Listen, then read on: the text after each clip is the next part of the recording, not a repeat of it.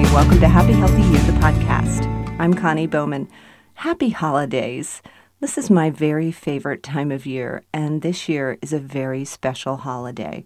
We have a new member of the family. All my children will be together, and this is just going to be a glorious holiday, and I wish you and yours love and light and joy and peace this holiday season.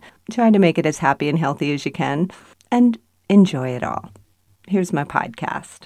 One day while I was out and around, another runner passed by and casually asked, "What are you training for?" I thought for a second and then replied, "Just life." And I'm not sure this satisfied her, but it was true. Sure, I run races to keep me honest, to give me a goal here and there.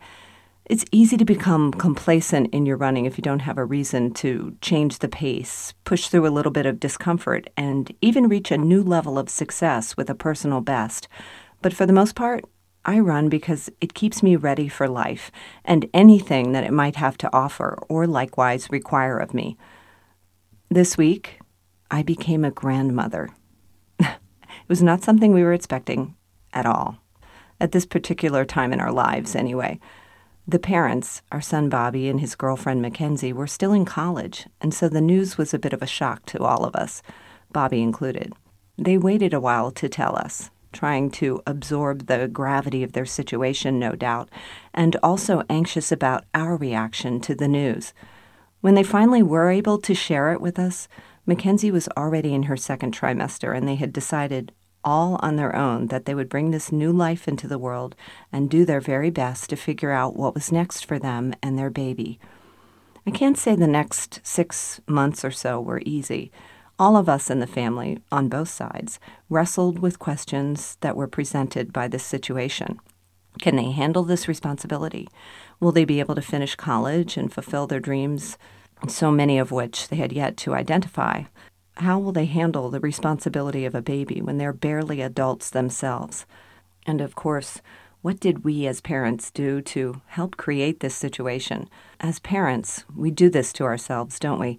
We beat ourselves up over the situations our children find themselves in.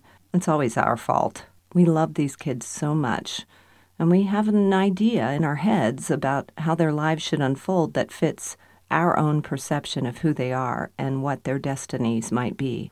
What I have learned, however, is that from the moment the child takes its first breath, their lives are really their own. We have very little control over who they will be. We are their stewards, yes. They, our charges.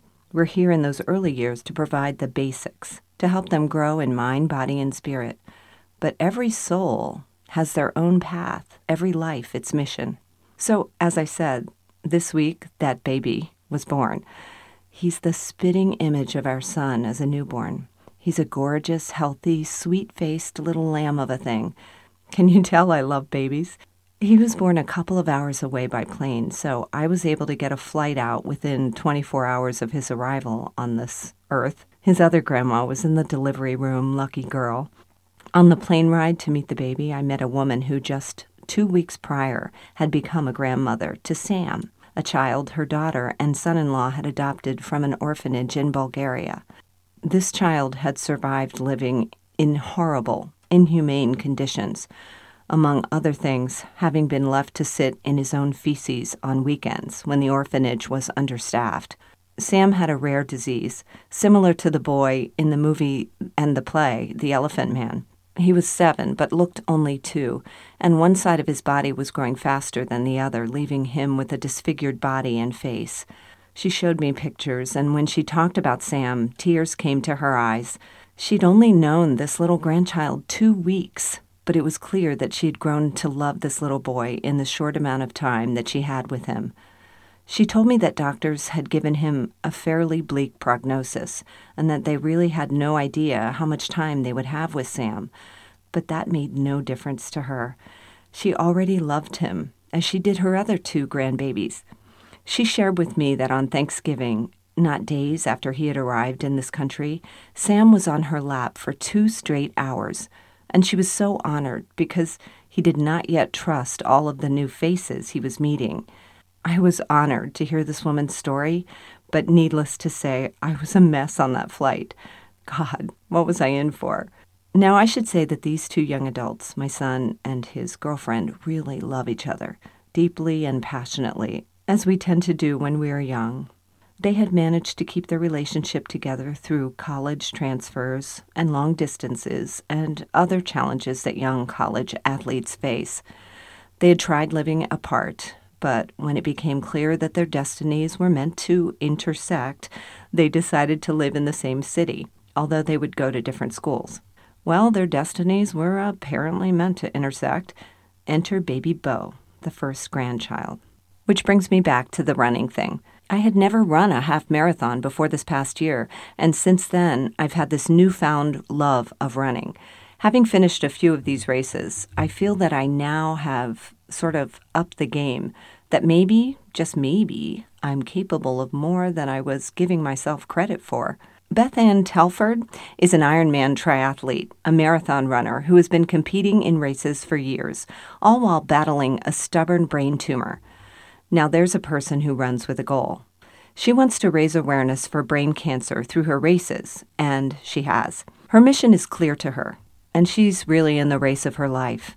People like this make my running seem so trivial. If Beth Ann can run, and run well, I might add, I can at least try to improve my time or extend my distance, or something. You can find Beth Ann Telford on the web, by the way. She runs for Team BT and Team Inspiration. Check her out for a kick in the pants next time you need one. So, pushing myself to the next half was an important and recent milestone, but at the time, I wasn't entirely sure why. Now I sort of know. Being a grandparent is an awesome responsibility that will take stamina. We're the senior grandparents, by the way, so we're going to have to be the wise ones. I guess Mackenzie's parents get to be the cool ones this time around.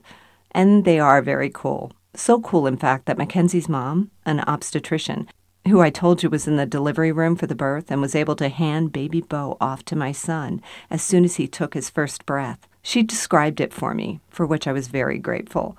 She said, when I handed him that baby, he looked scared, like he didn't know what to do with it. But he quickly figured it out, and he was just a natural. Ah, how I wish I'd been there to witness that. But what a gift to have her there. And how cool. Yeah, they deserve to be the cool grandparents. I decided I wanted to be there for the first couple of days, at least to help out with things after they got home, as my mom had done for me the 3 times I gave birth. I prayed that I would be half as helpful as she had been.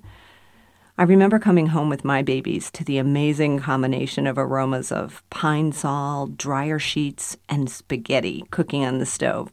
The house was spotless, my clothes were clean, and dinner was ready. I just wanted Mackenzie to have that same experience. Luckily, Mackenzie had pine sol with Febreze scent. Who knew? And dryer sheets, so that made things easier. I did ask her mom, Cool Granny, what she might like for her first meal at home, and it was fettuccine, so I gave it my own spin. Helping out was great, but what I really wanted was to get my hands on that beautiful baby as much as possible. It was tough at first, as it always is for first-time parents. They were both really calm and, dare I say, impressive with that baby as they introduced him to his new digs and, of course, the dog, Wilson. She is such a good mother. No surprise there. She's loved that baby since she first found Daddy was coming. This is one lucky kid. She was also a first-time mother who wanted to do everything herself. So it was all I could do to have her let me help with him. I backed off as much as was humanly possible. It was hard. Once they were all safely home and things had calmed down, I got my shot at rocking baby Beau for a good solid, half hour or so. This little fellow is the most precious, most incredible, most beautiful human being I have ever seen. Oh my gosh, I'm gushing like a grandma. So I guess it's official. I am in love, but it's a different kind of love. It's one that I will, like the kids, have to grow into and explore and figure out. It'll be fun and, no doubt, miraculous. So I run. I run to stay fit. I run to stay sane. I often pray when I run. Sometimes I even get creatively inspired when I'm out there. Now I have a new reason to run. something to train for, if you must have it. I run to be a happy, healthy grandmother. Wow, I said it. I am a grandmother. It's cool. After this week, everything is different. I have no control over the future of this new family, but I know these parents will make sound decisions for this child that they love so much. I am so proud of them already and happy for them. I'll be there for them, but in a different capacity that I will have to figure out. It will unfold as it should, I'm certain. I'm so grateful to be here to witness this unfolding. What a gift.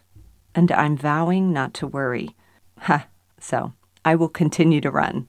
Oh, and P.S. On the way home from visiting my new grandbaby, my plane was late, and so my connecting flight left without me.